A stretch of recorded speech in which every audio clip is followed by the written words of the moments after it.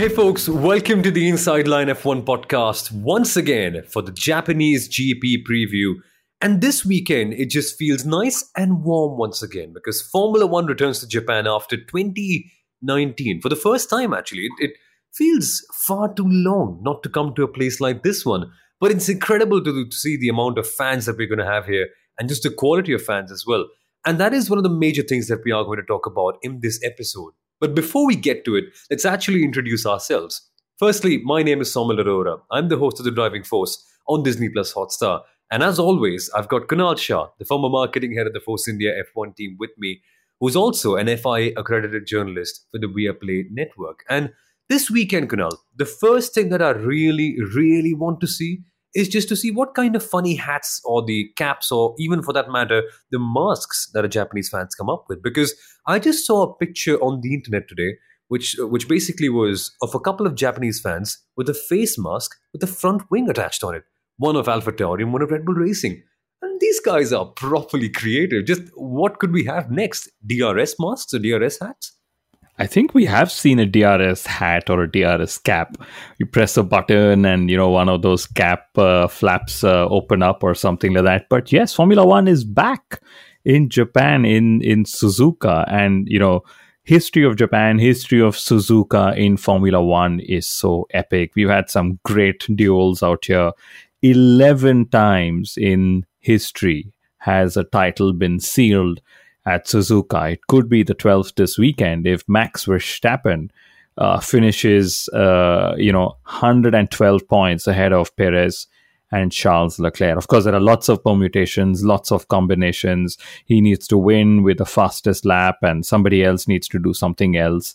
But let's see, 112, that's the magic number this weekend. And if he is winning, I hope that no other rival team purposely pits their driver a couple of laps to the end to take the fastest lap point away. Could Mercedes do that just to have some fun with Red Bull and Honda at Honda's home race, also sponsored by Honda, even though Red Bull is no longer powered officially by a Honda? So lots of curveballs out there, but that's true. Honda is no longer directly involved in the sport, even though they're going to have more prominent branding to start with from this weekend itself. And Saumil, I just realized you said Formula One is back since 2019. That's 3 years. That's more than 20% of your life ago, if you were to put it in absolute numbers. Holy wow, that's actually true. Yeah, I don't remember the last time I actually woke up early in the morning here in India and said, right, it's time for a Sunday morning race, because it's been so long for that. But the other thing I'm very curious about, especially on the subject of the hats, is to see if the fans actually come up with a Haas front wing hat as well, with a Kevin Magnussen bent front wing end plate of sorts. And if the FIA doesn't really allow them to enter and says, okay, black and orange flag, go back home and change your hats and come back at something. But otherwise as well, on the subject of Honda, their logos will reappear this weekend on the Red Bull and the AlphaTauri. Apparently, they're going to do so in 2023 as well. And now, Kunal, there are rumors that they might end up coming back to Formula One in 2026 to partner up with Red Bull again. I read it somewhere on the internet, but it's like they only leave just to come back to Formula One. What is it all about? Can't they just stay there in peace? It kind of reminds me of Ross and Rachel from Friends, where they're sometimes on a break and then they're not, and then they are, then they're not. What is Honda doing? There's a very good chance that when they actually return in 26, the dominance that Red Bull is showing may not last, because that's also what's happened with Honda's returns in the last couple of times, especially with the whole McLaren Honda thing, right? But my mind still goes to the Japanese fans. Their cap, their mask designs, as you call it, their t-shirts, their merchandise is beyond any comparison. Any fan in Europe, any fan in America. Now I know a lot of listeners of ours based in these markets will suddenly be upset saying, oh my God, did you just compare me against a Japanese fan who probably doesn't even listen to our podcast because we are in English? But Japan is still one of the top 10 markets for us. Either way, the point is that, the Japanese fan, very well entrenched in the history of the sport, they respect Formula One. They are the types who actually go and clean the grandstands after the race has gotten over. So very different set of fans that will sort of get the opportunity to engage in Formula One after a wait of a fair number of years as well. So I'm really excited that Formula One's going back. I'm going to have most of the Sunday to myself, which also then means that the Japanese review of our channel on the Inside Line F1 podcast could actually come out on the Sunday, Saumil, if we were to match all our schedules together. But that also reminds me, guys, we're getting a lot of love on social media. Our watch-alongs were hugely popular and successful. This is a bumper month for us. We've had Steve Slater. We've got Peter Windsor coming up after Japan. We've got Bob Barsha coming up just before America as well. So thank you for all your listens. Thank you for your continued patronage. And please remember to give us a review and a rating on whatever app it is that you tune in from. We'd absolutely love that. Indeed, yeah. It just feels so amazing to listen to all your feedback. Sometimes the good, sometimes the bad. But the fact that you've taken out time for us just makes us feel so good. And please continue to do so, folks. Thank you for all of that. And I hope you also come up with more reviews. And we've got a big question from one of our dear listeners that we're also going to be answering in a couple of minutes' time. But firstly, there's other things to talk about the Japanese fans too, and their merchandise. I'm just confused, Kunal. What color will they wear this time? Will it be blue and red for Red Bull Racing and Honda? Will it be white and blue for the home hero Yuki Tsunoda? Or just green because they love Sebastian Vettel in general? I'm a bit confused about that. I'm pretty sure it's going to be Yuki Tsunoda flavor all the time. It's the first time that he's going to have a home race. And that in itself is going to sort of make it very, very special. And imagine, you have a home race, in the land of the rising sun at the epic Suzuka Grand Prix. And while I was doing my research, something interesting that I found was, I'm going to read out the name, John Hugenholtz. And I'm pretty sure our listeners from the Netherlands, especially Gas, will probably write in and tell me the actual pronunciation in Dutch. But the same designer who designed Zandvoort actually designed Suzuka, and that's probably why the drivers call it such a challenging circuit and a circuit that they absolutely love. And imagine, this is probably why we also love both the circuits. And a designer who I really wish Herman Tilke is able to learn from, given all the epic circuits that John Hugenholtz actually designed. And, Suzuka, old school circuit, one of those circuits where, as soon as the drivers are going to be out of the car on Friday, they will be asked, what do you think of driving here? Everybody's going to praise the circuit. They're all going to talk of the first sector because, that sector is so fast and flowy. The whole circuit, the driver truly makes a difference. Like I said, the fans are vastly knowledgeable, and at this circuit, bravery is generally rewarded and mistakes actually goes punished as well. So lots of, high risk, high reward thing. And one of the things Mercedes actually revealed in their race preview, Saumil, which really had me interested, is the first corner doesn't actually require any braking on entry. And in qualifying, the drivers don't generally hit the brakes until it's, close to cornering, and that's at about 5G. So it generates some of the highest steering wheel torques of the season, right? And it doesn't stop here. It gets even more interesting that the steering wheel is continuously moving during the lap, and most of all in the first sector. Like from turn 1 till the exit of turn 7, the drivers are constantly cornering for around 2 kilometers of the lap. Can you imagine that? That's actually so right, because even after the spoon curve, the straight isn't exactly 100% straight because you've got the 130R coming in flat out over there as well. If you think about it, it's the perfect circuit. There's nothing else that's really missing about it, right? Okay, maybe you might just say, oh, well, we need a little more gravel on the exit of some corners here and there, but we've got so much of it at Suzuka as well. Oh, you need an eight ball kind of thing, or maybe a figure of eight. We've got that as well. Fast corners, yes. Slow ones, yes. And also history and incredible fans. It seems like a very easy sell to anybody. But there's been one thing I'm very, very confused about. The spoon curve. I don't get it. Why have commentators never called a crash at a spoon curve? A crash involving two cars at a spoon curve being called something as, oh, some driver has been spooned by somebody else. It is a pretty tough thing to say on the broadcast, but I'm sure they can try.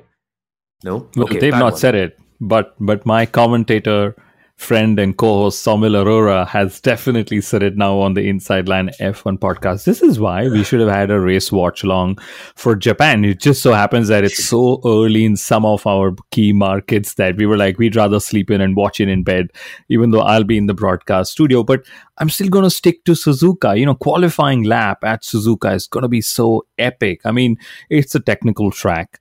You need to have flow, you need to have momentum because, like I said, most corners are interconnected. So if you make a mistake at one, it will impact the next couple of corners, that lie in the sequence in itself. So, it's going to be another, like I said, a massive driver challenge, a very different challenge to what the drivers actually had at Singapore, which was more physical. Here, it's a more technical challenge in itself. And, sticking more to Suzuka, it's again, very Japanese in nature. It's an anti-clockwise and a clockwise circuit in itself because of the figure of eight and the tunnel that sort of they have, right? So it's like a Scalatrix in real life, if I may put it that way. And there are almost an equal number of right-handers to equal number of left-handers. I think there are 10 right and 8 left, which also means that tire wear is also fairly balanced because there's a balanced number of corners out there. So a very Japanese in nature circuit that's designed for Japan, if you would put it that way. It's just amazing. And it's a kid's dream, right? Suzuka, if you look at the map, I mean, I as a kid always used to wonder, what if we had a circuit that goes on top of each other? But Suzuka manages it so easily. It doesn't even feel fascinating because it's built so early on and built so well, actually. But on the subject of all the fans this weekend, and if you're someone listening in from the East Coast of the US, I'm so sorry for you because I think at 3 o'clock in the night, that's when all the celebrations might end up beginning. So what do you do at that stage? Do you stay up or wait for the sunrise to come up? Do you sleep suddenly? Or actually, what do you do the night before? Do you actually wake up at 1 o'clock? Or do you stay up till 1 o'clock and then watch the entire race? I think it's a good weekend for Red Bull to actually sell a lot of energy drinks because a lot of Formula One fans would love to see Max Verstappen potentially winning and just ensuing among a Schumacher-esque celebration, isn't it, Kunal? Because I suppose when he won the World Championship back over here, the pictures from that celebration are still kind of world famous or infamous, if you could call it that way, because people love it, but nobody wants to discuss it in the public eye per se. And like I said at the start of the show, 11 times that a title has been sealed at Suzuka. But normally sealing a title is something I relate to with Brazil, because at least in my mind, lots of them have been sealed at in Brazil as well. And of course, last year, Abu Dhabi, controversially famous, etc. By the way, that reminds me, the FIA was expected to make a statement around the financial regulations breach on Wednesday, which was literally when we recorded this episode before it's out on the Thursday, which is our normal schedule. So Samuel and I decided to wait a couple of hours and then a couple of hours and still then a couple of hours with the hope that the FIA actually makes a decision or maybe they made a decision, but they're framing the statement and legally correct and so on. And then finally we said, you know what? Screw it, we'll just record and we'll see what happens with the whole financial regulations bit. But yeah, we were actually waiting for those that set of news to come in as well. And going back to what you said about Verstappen, him winning the title, it's only a matter of time. Like I said, 112 points is what he's sort of going to do. He's going to need some of the key questions. Who'll get qualifying? I mean, if Charles Leclerc gets pole ahead of Verstappen this season, he would have actually had more poles in 2022 by default, even if Max sort of gets pole in all the races after Japan. So that's going to be a head-to-head battle between Charles and Max if Charles wants to be Mr. Saturday while Max has been Mr. Sunday. So that's going to be interesting. One of the other things for me is, can Checo Perez continue his momentum from Singapore? And he said something very interesting after Singapore. He said, the media is very critical. Everybody thinks that I need to be on the podium in every race just because I race a Red Bull racing car. But hey, to me, Checo, that's the truth, because that is what Max Verstappen is able to do time and time again, unless he's underfueled or unless he's had a power unit issue or something. So Uh, and of course, another caveat here is Max is driving a different Red Bull Racing car to Checo Perez. But the truth is, if you're racing a Red Bull, you better have more spots on the podium than off it. That's so true. And this weekend will be such a big test for Sergio Perez because at the end of the day, we just all want to know, was it actually a one off or is it just a continued turn of form for Sergio Perez right now? And many people say, okay, he's a street circuit expert, so you can only expect things like that from him over there. But wouldn't it be amazing to see Sergio Perez actually, let's not say challenge Max, but at least beat all the Ferraris once again? I mean, I'm really curious to see how that plays out this weekend as well, because it's such an important race weekend for him in his fight for second place in the World Championship. Because remember now, Kunal, I think that's the most prestigious battle that's going on in Formula One right now, barring, of course, Alpine versus McLaren, which we should come to in a little bit. But firstly, I want to just keep on with the subject of the FIA because one of our very dear listeners, Karthik, has come up with a great question on Twitter, and he's asked, why are drivers to follow the safety car closely as long as everyone has caught up with the safety car in the end? The point is, penalties apply for gaining an unfair advantage or causing unsafe conditions. Does this apply here in the case of Sergio Perez and his Singapore GP penalty? So I suppose, Kunal, it's a precautionary approach, isn't it, by the FIA, just to ensure that drivers sometimes don't end up hitting the safety cars? Because I think we've seen that in other racing championships, right? Yes, and we have to remember the safety car actually is brought into the race to neutralize whatever dangers on track, to control that. And then they also want to neutralize the race where the race resumes as a bunch.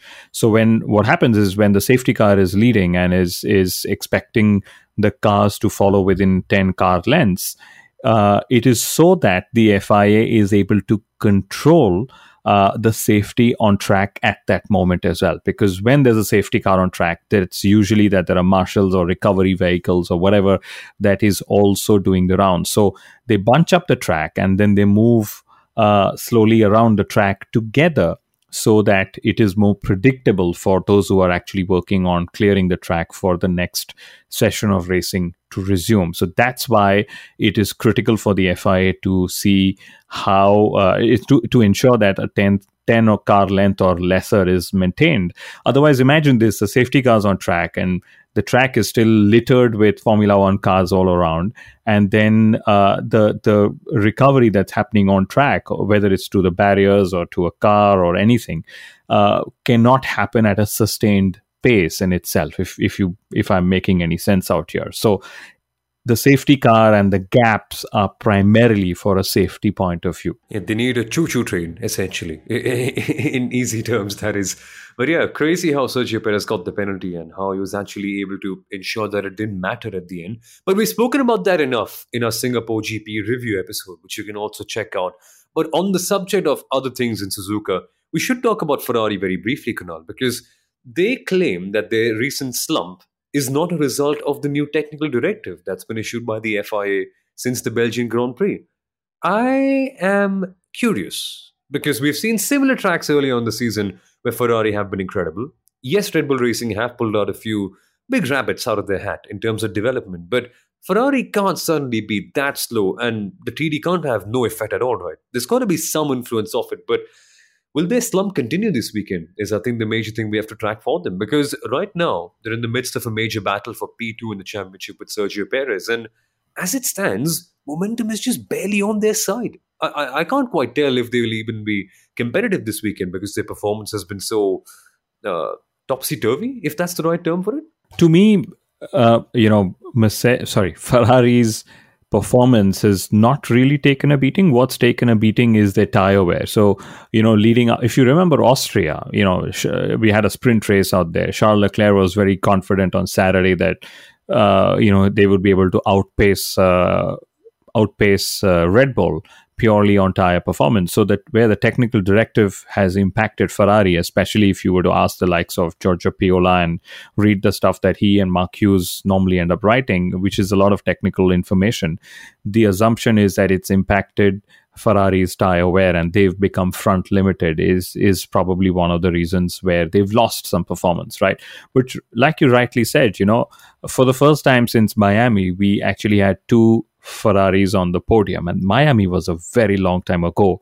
Between Miami and now, Leclerc has had, 7 or 8 poles, which in itself is a telling statistic that they have a quick car on Saturday. They've just not been able to translate the pace and strategy to make it work on a Sunday. And this is the story of 2022. And Charles Leclerc, despite all his heroics on the Saturday, he's looking for his 4th consecutive podium this weekend. And guess what? If he gets his 4th consecutive podium, it will still only match his career best podium streak, which was, I think, in 2019 when he had 4 consecutive podiums. So that's just so telling. And will Mercedes catch up? Should they catch up? I mean, it's a great battle. In Singapore, Mercedes, of course, lost a lot of ground to Ferrari, but can they strike back? And, the momentum, I remember seeing, this was in still Sanford, on an average, Mercedes was scoring more points after Australia till Sanford all the way. I'm sure Singapore has skewed those numbers, so to say, but I'm going to try and tweet them out at some point.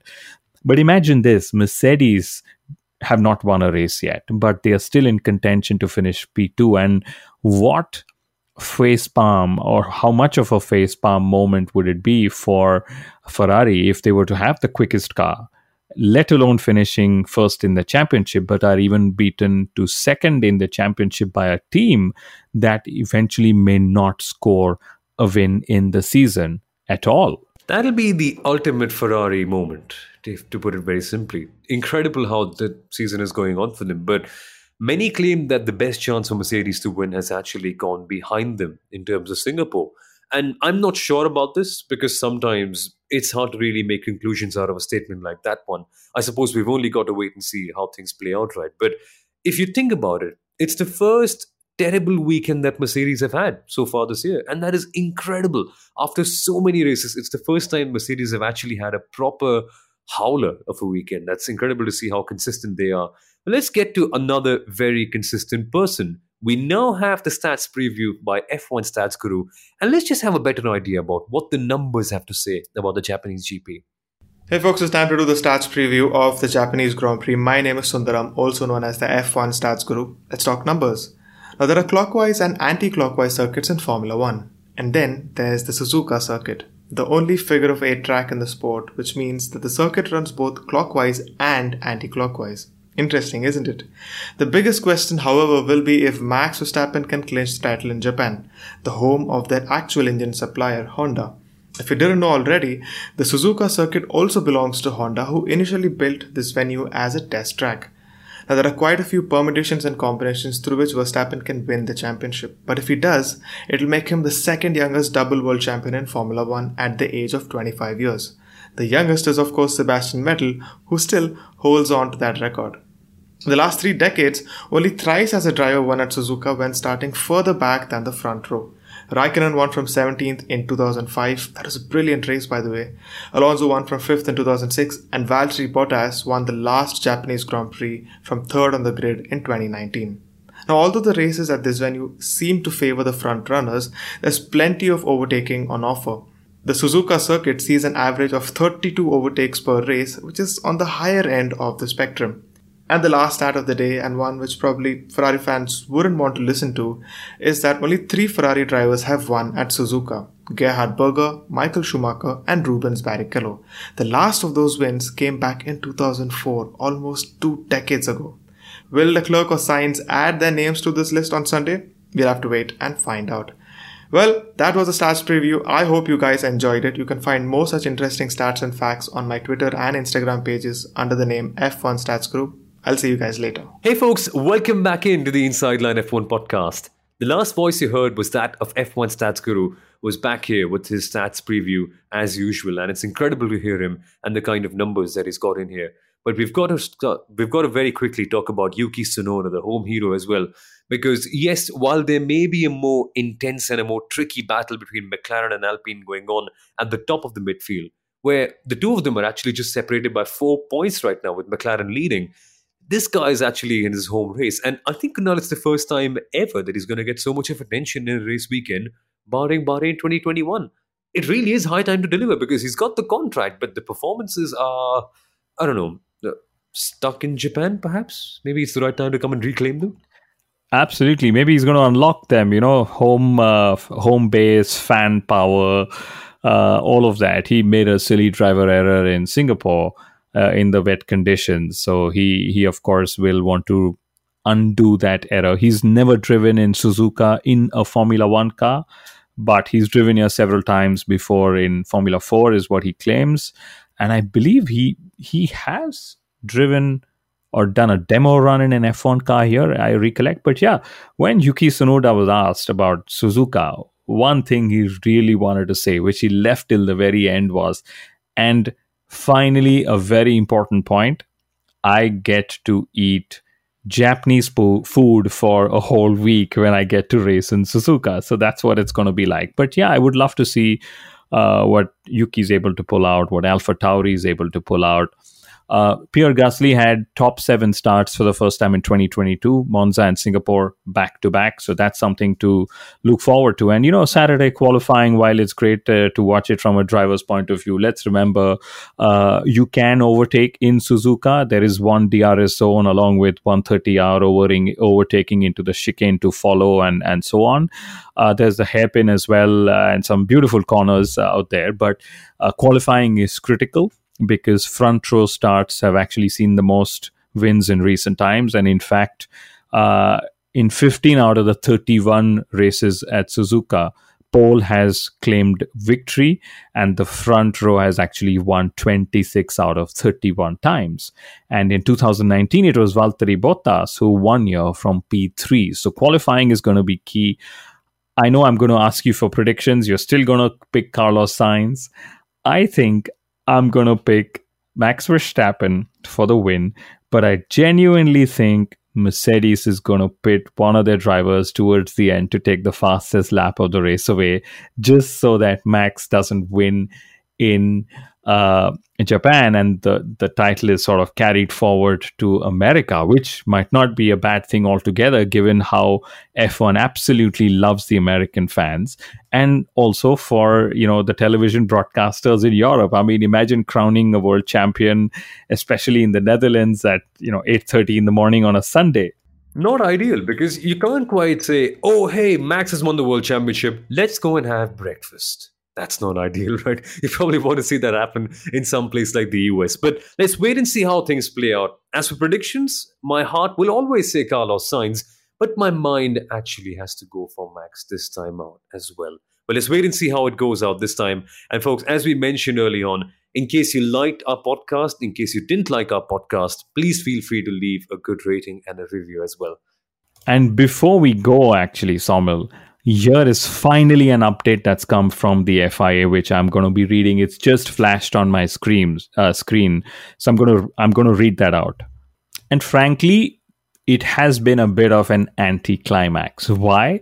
Because after saying last week in the build-up to Singapore that we will have more information on the 5th of October, the FIA have now said that it's actually a very complicated process and that they will actually have an update on the 10th of October, which is the Monday after Suzuka, which also means that the FIA is now working in the multiples of 5. So if they don't reveal something on the 10th, it's going to be on the 15th of October. So it's just like every one of us when trying to wake up in the morning through an alarm. 6:05, 6:10, 6:15, 6:20, and then by the time it's actually November the 21st, or no, not 21st, right? Because that's not a multiple of 5. I don't know. November the 25th, they'll say, oh yeah, now we have an update. Nothing's happened. Nobody has breached it. It's just an anticlimax. But hey, at least it's something. At least they're honest about it. It's just like they're buying time in this case. But I suppose we'll have to buy some time as well, because folks, now we'll be seeing you hopefully on Sunday itself for the Japanese GP race review. And in case you enjoyed this episode, please don't forget to actually leave a good rating. It'll not be ideal if you forget to, but also don't forget to join us on Sunday for the race review as well. Enjoy the weekend, folks, and have a great time. Bye-bye.